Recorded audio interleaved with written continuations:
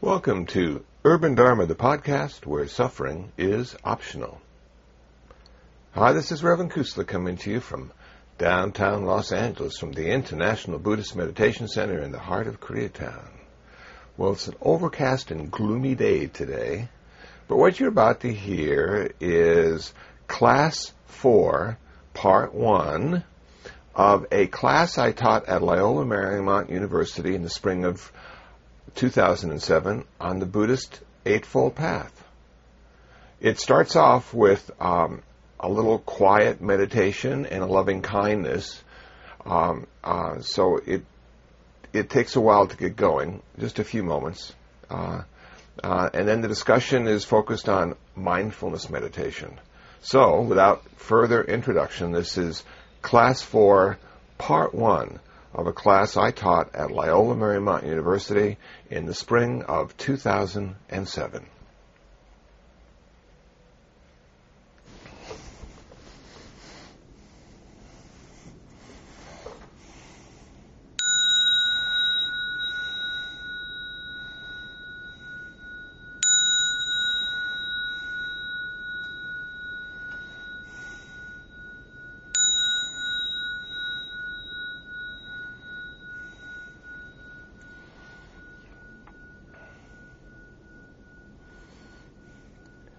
May those of us who have come together tonight, in mind and heart, be happy, peaceful, and free from suffering. May no harm come to us. May no difficulties come to us. May no problems come to us. May we always find fulfillment. May we also have patience, courage, understanding, and determination to meet and overcome the inevitable difficulties, problems, and failures in life.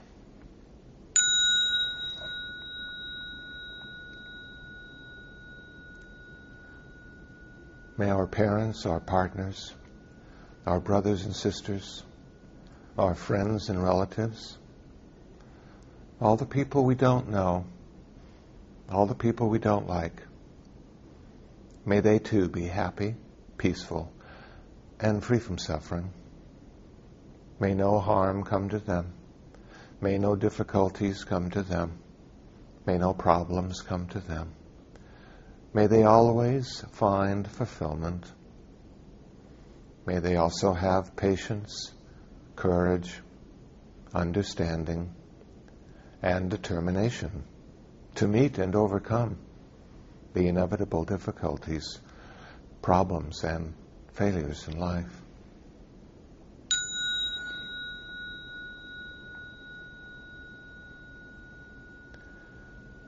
From the highest realm of existence to the lowest, may all beings arisen in any of these realms, with form and without, with perception and without, with consciousness and without, may they too be happy, peaceful, and free from suffering. May no harm come to them. May no difficulties come to them. May no problems come to them. May they always find fulfillment. May they also have patience, courage, understanding, and determination to meet and overcome the inevitable difficulties, problems, and failures in life.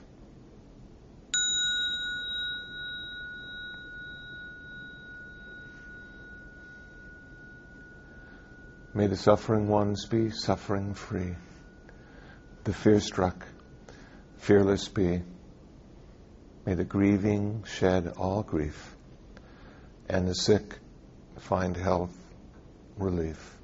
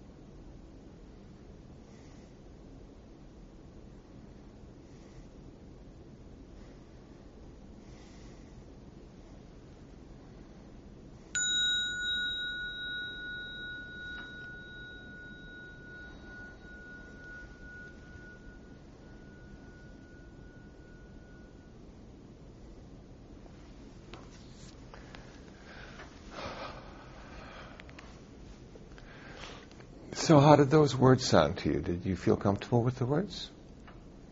Could you think of any words you'd rather have instead? Did we leave anybody out? Okay. My chocolate lab. I'm sorry? My chocolate lab.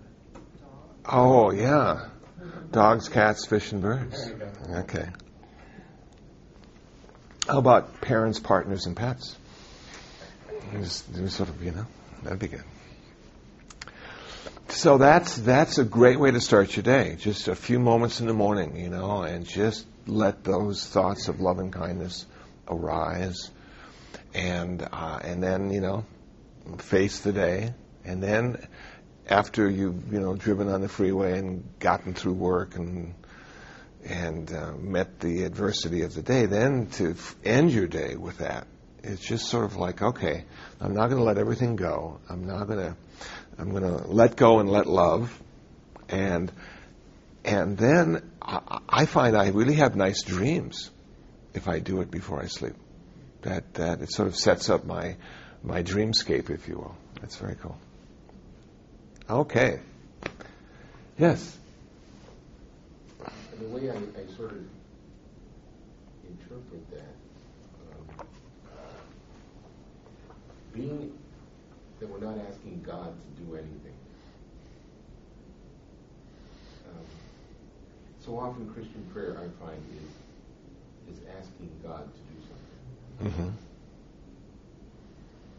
And this made it more, I'm the one that's changing, not God.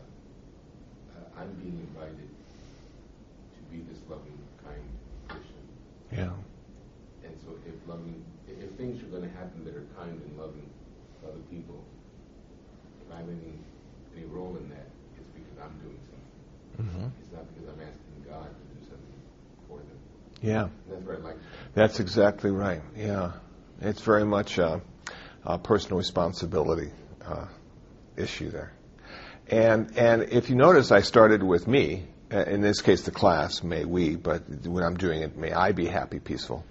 And then it starts from me outwards. And then we get the people, parents, partners, and pets. And then finally, all the creatures that can't see, don't have consciousness, don't have perception. We just go out and include everybody. And it does, if you do this often enough, it will change the way you relate to people. And in the Thai forest tradition, this is the protection they have against all the creatures in the jungles that they meditate in. That they are told, if you really love the tiger, he won't eat you. And if you love the snake, he won't bite you. And so the monks don't have weapons. They don't even have defensive weapons. They have loving kindness. And it would take great faith and courage for me to go into the Thai forest and just have that as my only protection. But over thousands of years, it's proven to have worked. And I suppose if it's between you and the tiger and you love the tiger, he may love you back and go to the next person. It's interesting.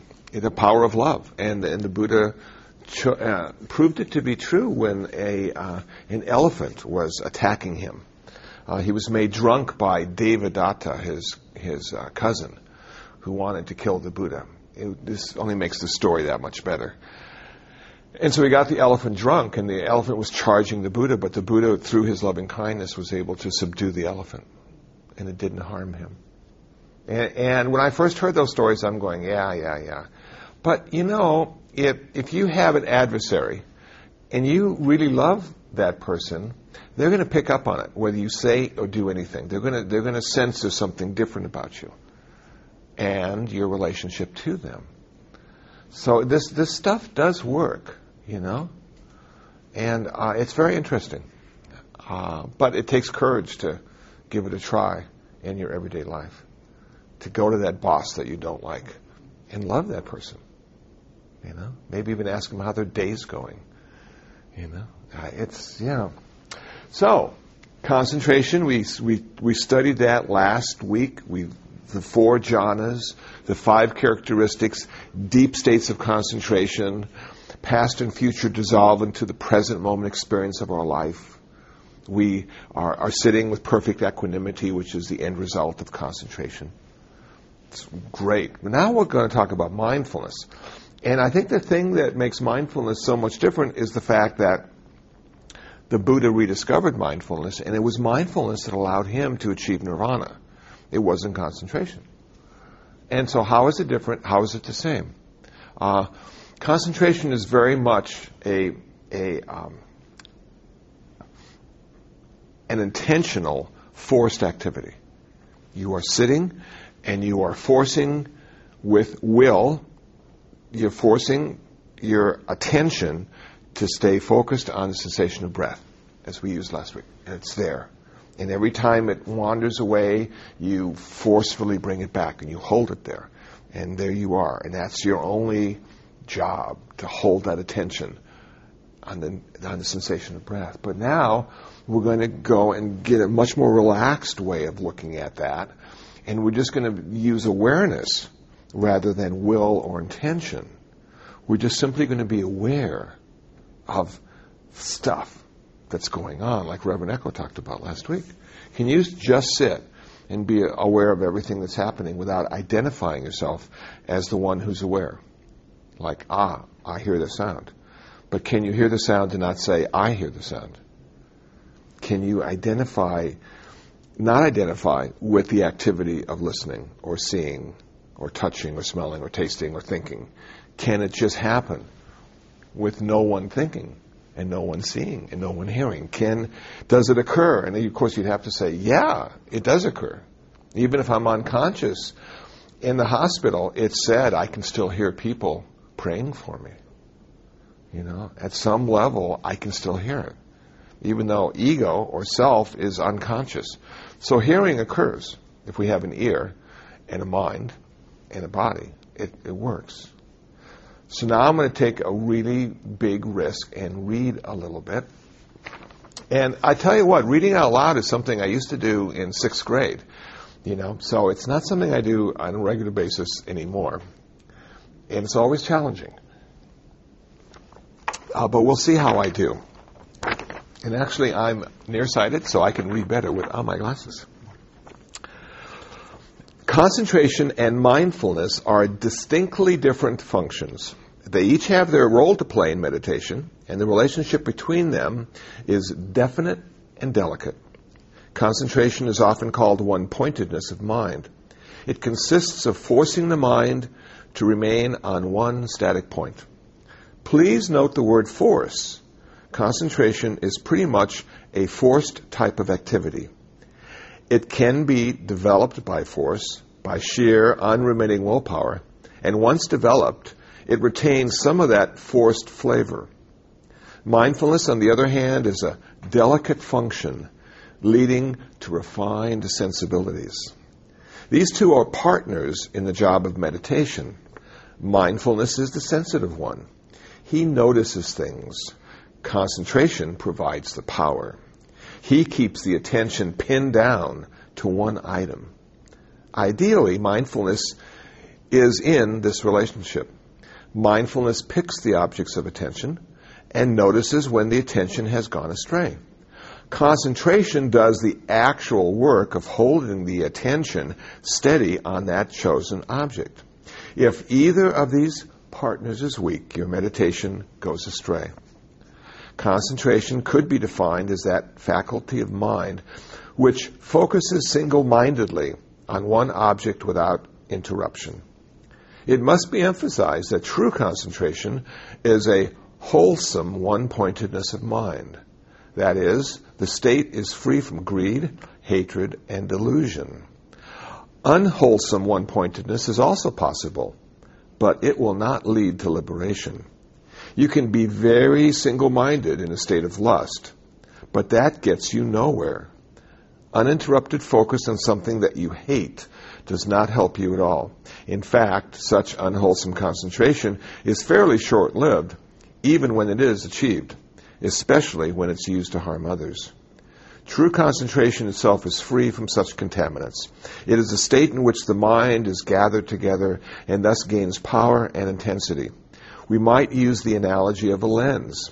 Parallel waves of sunlight falling on a piece of paper will do more than warm the surface.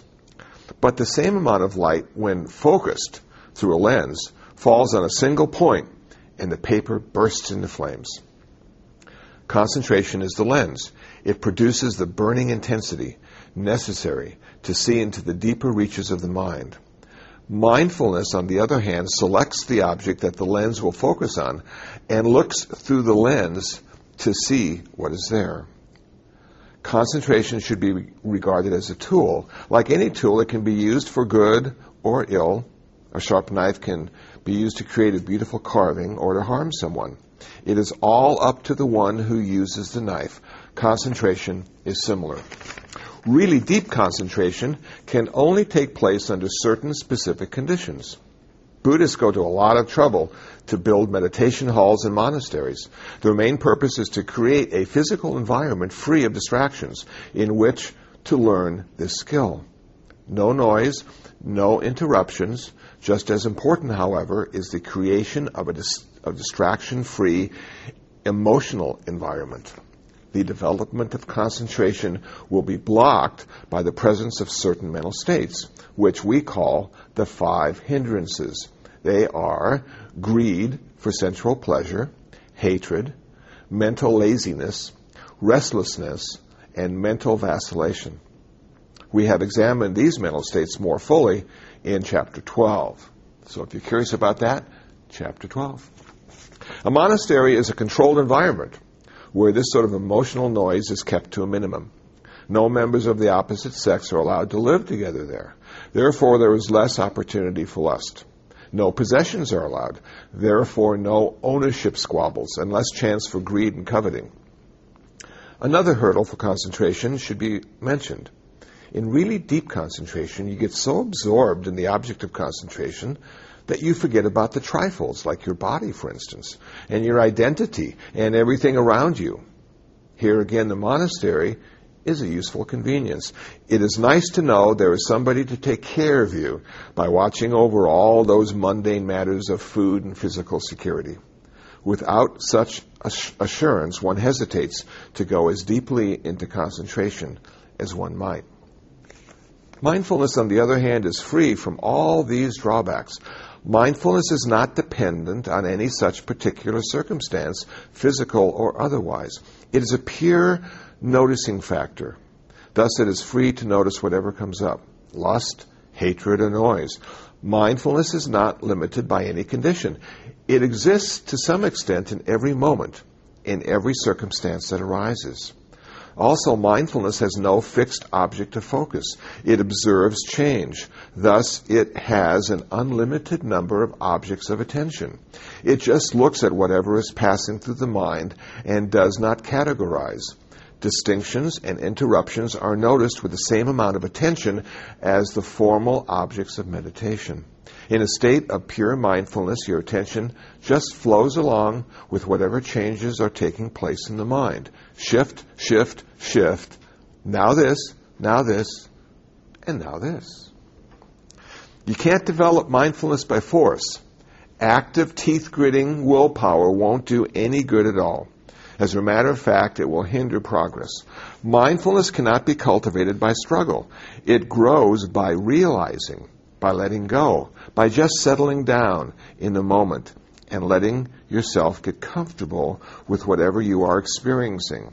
This does not mean that mindfulness happens by itself. Far from it. Energy is required. Effort is required. But this effort is different from force.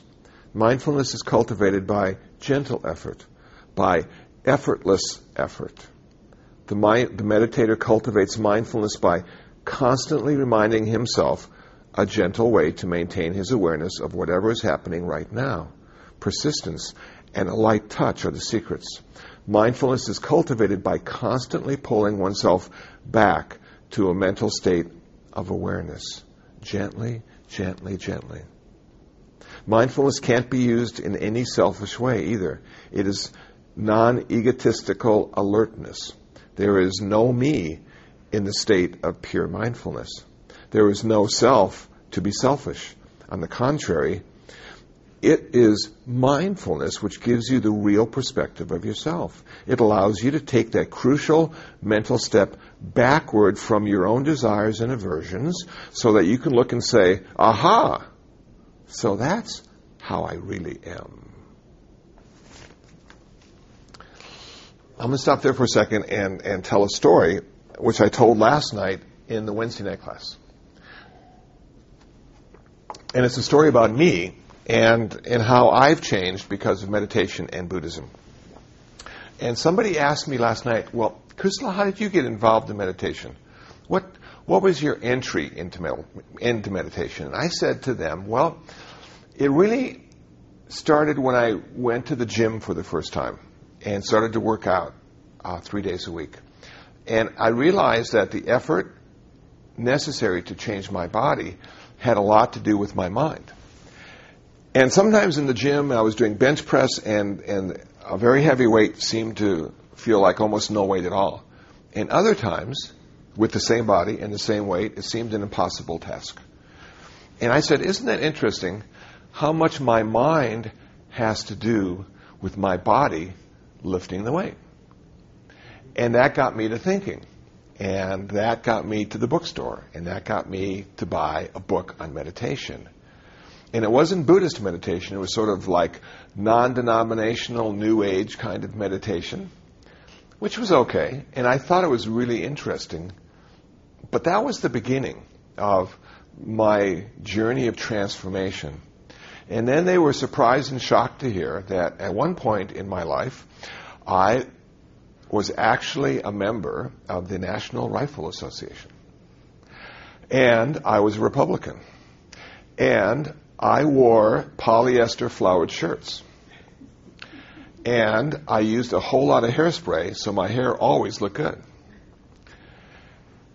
And they said, well, did the meditation change the way you looked at yourself?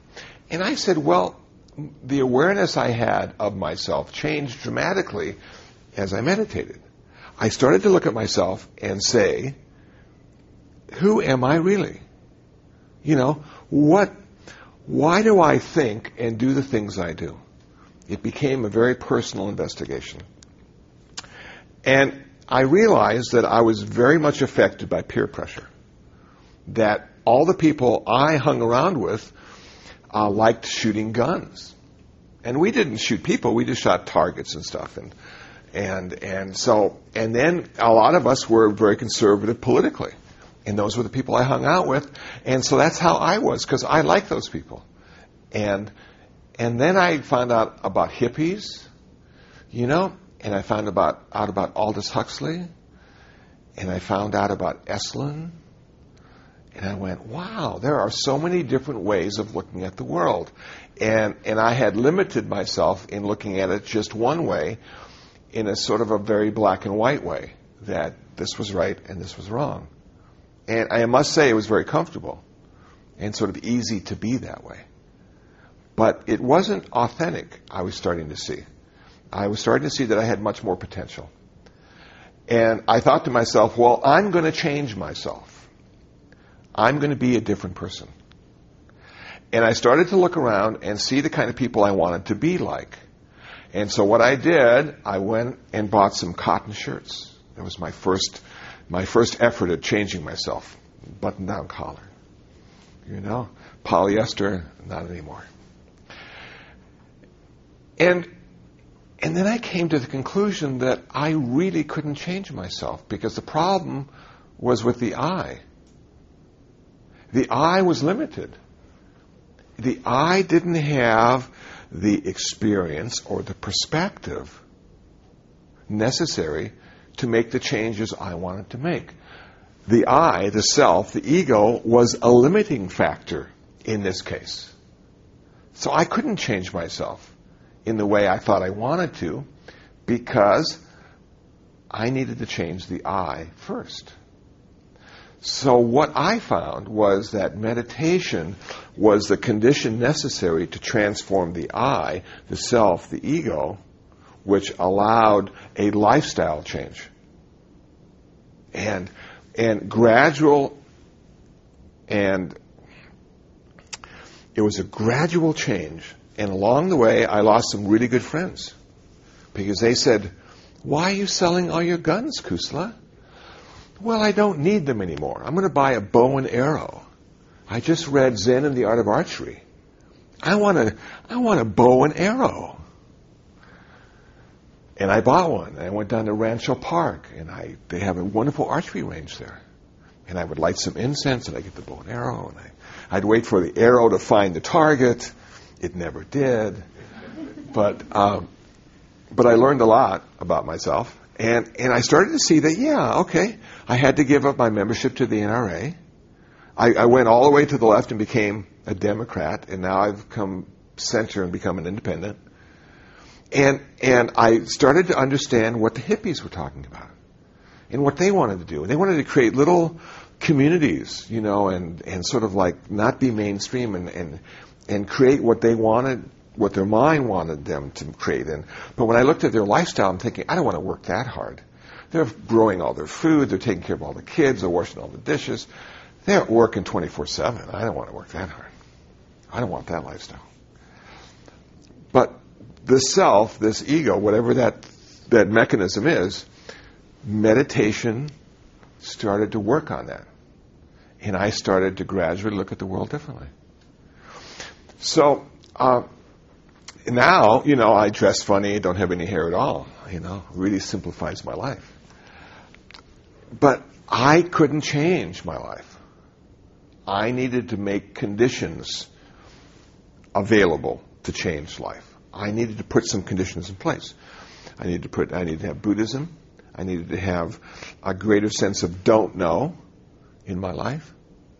And I needed to be involved in different areas of life that I had not been involved in, like volunteering at juvenile hall or state prison or the police department or UCLA, and challenge myself. How is that going to feel to walk in there and say, okay, I'm a chaplain, I'll be glad to help.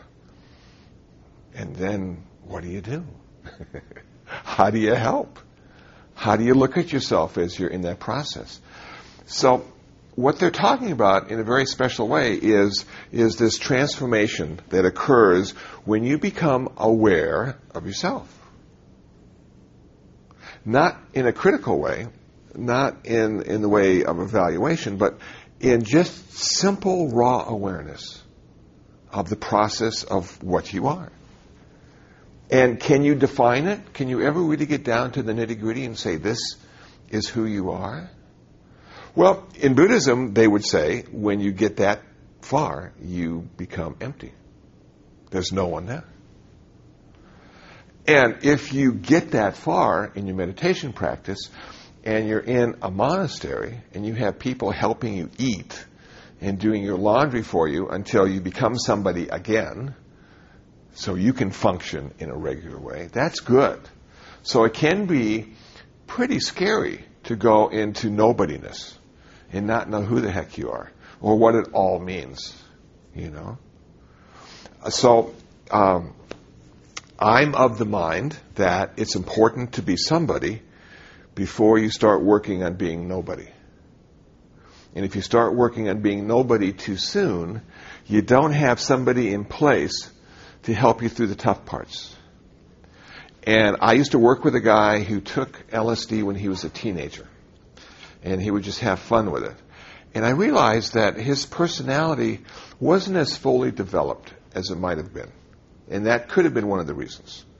And I'm thinking, when Ram Dass, Richard Alpert, or Timothy Leary took LSD, they were like in their 40s. And this was like an experiment. They were pioneers. They were investigating consciousness in a radical way. They weren't kids having fun. So somebody was already there, and then they transcended that. They transcended ego and had these direct experiences of no self or not self. But then they came back. And they always came back. Sometimes they didn't come back with all the stuff they took with them, but they always came back. And so in this meditation practice, if you're 12, it's probably too early to get to this level. I think we need to be somebody, and now we need to then see who we are and see if that's who we want to be, or see what kind of opportunities we have. What kind of options do we have that we didn't have before when you start working on yourself? So I went, from polyester to cotton. Very cool. I was much more comfortable. So I just wanted to stop there and just add that this is a very interesting journey. We're really starting to look at who we are and our relationship with ourselves and others in a non-judgmental, non-critical way. And awareness allows us to come to a place of acceptance. Come to a place of acceptance. Yes? Is this something to be done alone, or is this something to be done with a spiritual older brother or sister to sort of guide and bounce things off of? Yeah, that's a great question. I talked about that Tuesday at UCLA. Thank you. One of the students said, do I need a teacher to do this path? And if so, how do you find a teacher? What is a teacher? And for me, it sort of worked like this. I have two teachers as far as I'm concerned. I had one for 2 years and one for 17 years. Those are my two main Dharma teachers. The one for 17 years, I lived right across the street from. He lived at the center where I practiced and eventually moved in. So I had a lot of access to him. And what I found with my relationship with him is I would ask him a lot of questions. Well, is this a good book to read? What does this sutta mean? I experienced this in my meditation practice. What would a Buddhist monk call that? Is that progress, or am I going crazy? It's nice to have somebody to be a reference point for you. I also found that as I progressed in my understanding of Buddhism and my practice of meditation, that I need different kinds of teachers along the way. There's some really good beginning teachers, and there's some really good advanced teachers. And I thought to myself as I practiced my guitar, gosh, wouldn't it be cool to have a lesson from, Eric Clapton? Invite him over and say, hey, can you just show me some of your stuff? But I realized that I'm not there yet. He could show it to me. I couldn't do it because I don't have the practice or the experience yet. So some teachers are really good to get you started. Some teachers are good for the middle. Some teachers are better for the end. Because when you start getting towards the end, it's so subtle. And if you don't have the previous experience or practice, you're not going to understand what they're talking about and be able to use it. Do we need somebody who's ordained? Actually, we only need somebody who's been doing it longer than we have.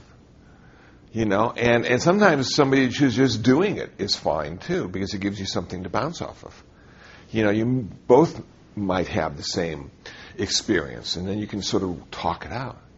Well, I wonder what that means. I'm going to buy a book. I'll let you know. Page 34, that's what it means. Okay, and so it can work that way too. If you don't have a teacher, if you don't have a spiritual friend, if you don't have a sangha, a group of people who meditate, you might end up in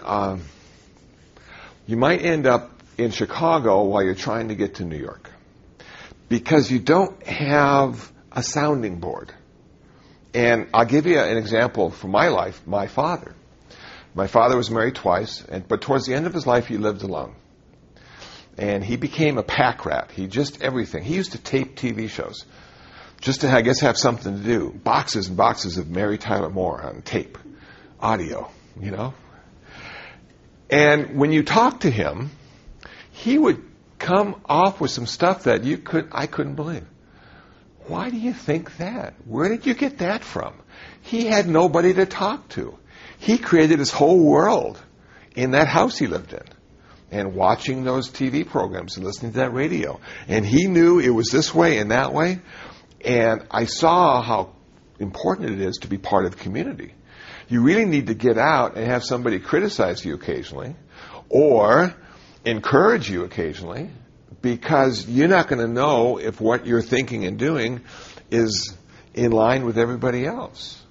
So if you're involved in Buddhist spirituality, it's nice to have a couple Buddhists in your life to sort of get the idea, rather than just imagining what Buddhists do or imagining what Christians do. So I would say yes, it's really important, especially if you're having problems or if you have a lack of interest.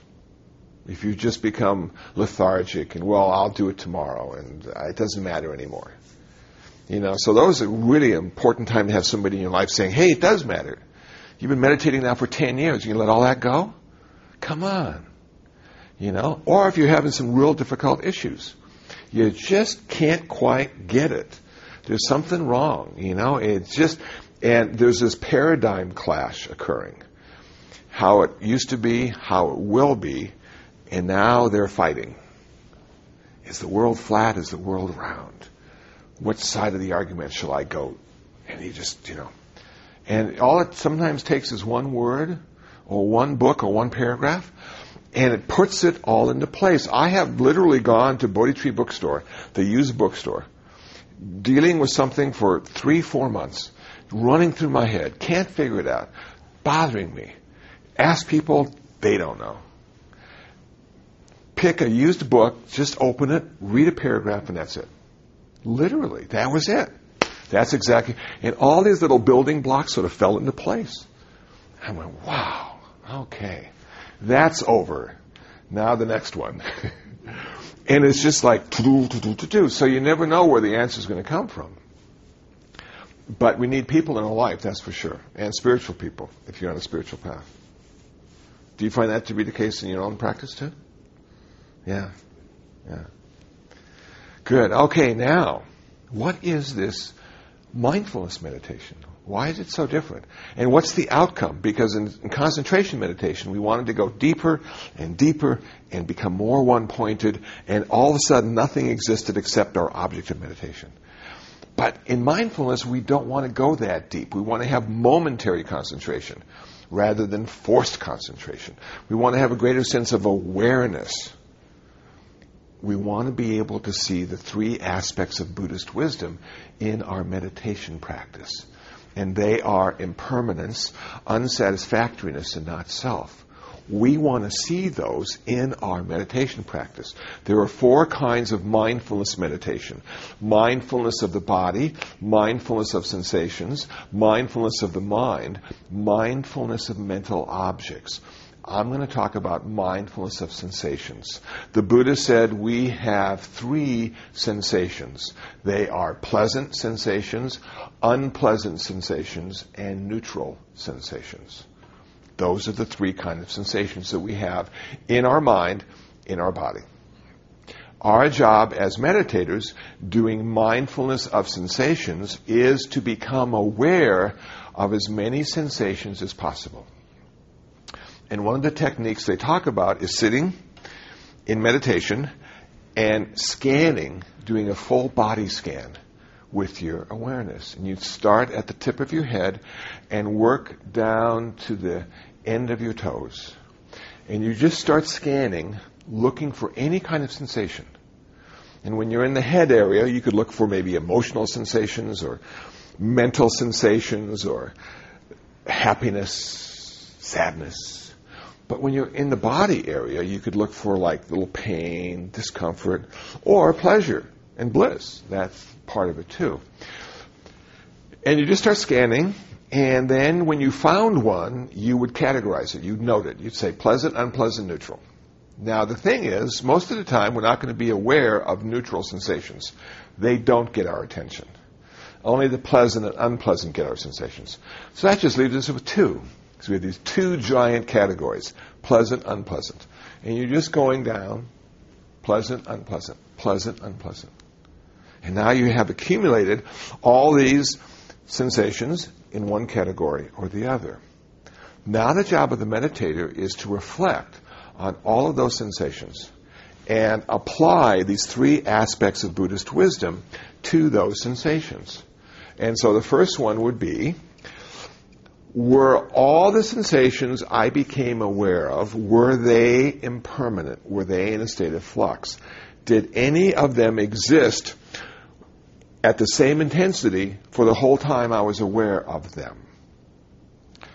And so you would go back and you'd say, well, sitting on the floor, my knee really started to hurt. I became aware of this really unpleasant sensation.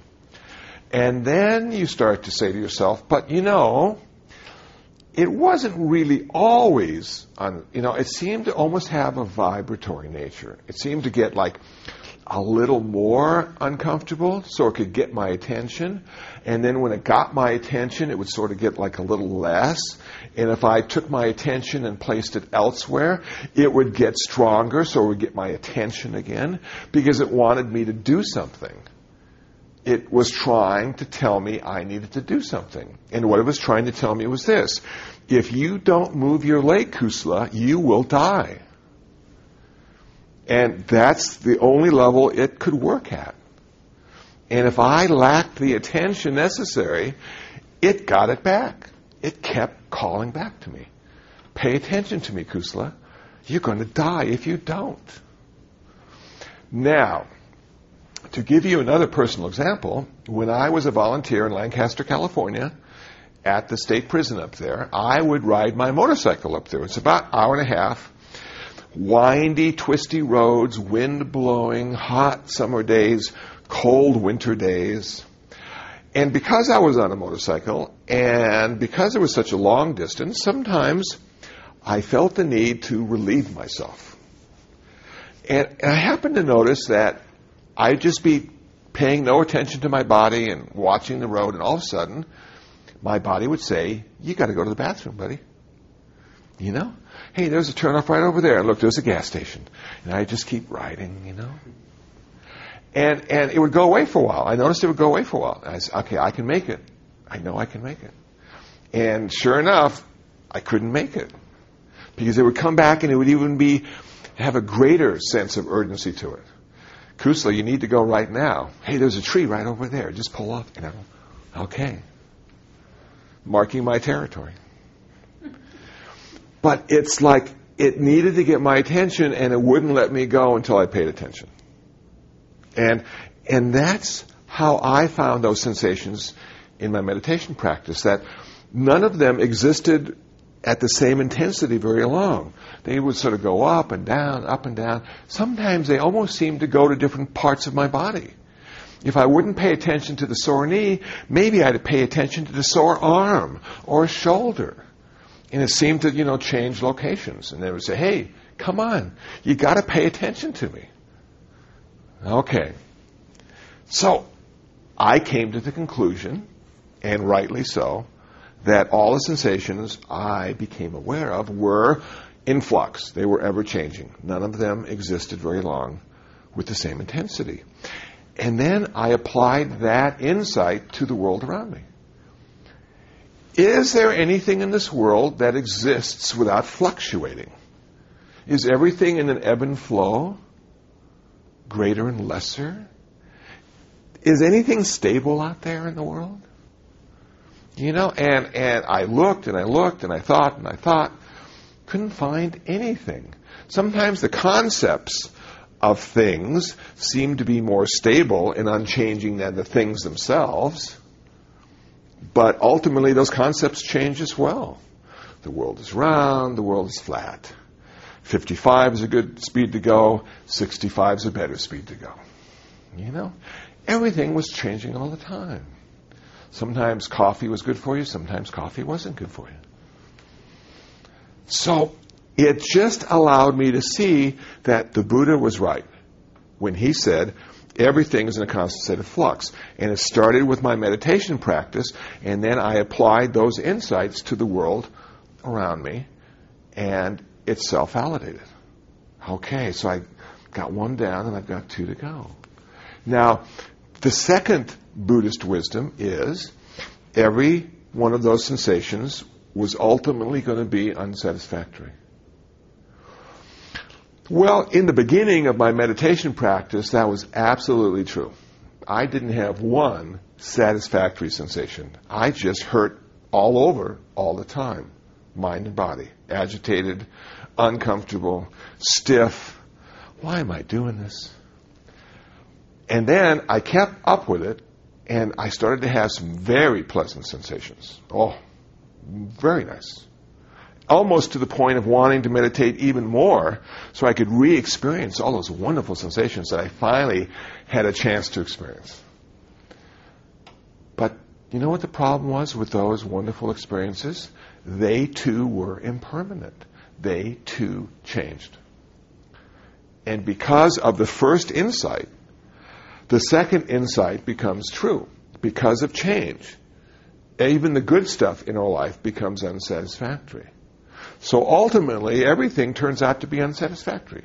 The bad stuff immediately, the good stuff eventually. Okay, 2 Buddhist insights down, 1 to go. The most difficult one of all, for me at least.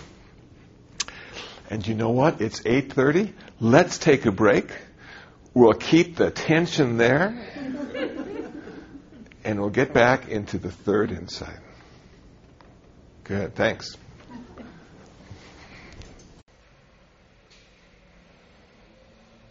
Well, that's it. That was Class 4, Part 1, of a series of talks I gave at Loyola Marymount University in the spring of 2007 on the Buddhist Eightfold Path. Hope you found it interesting. Hope you found it useful. If you'd like to know more about me, please visit kusala.info. That's KUSALA.info. If you'd like to download some free ebooks on Buddhism, please visit buddhabooks.info. buddhabooks.info. Until the next time, until the next podcast, be happy, be peaceful, and most of all, be free from suffering.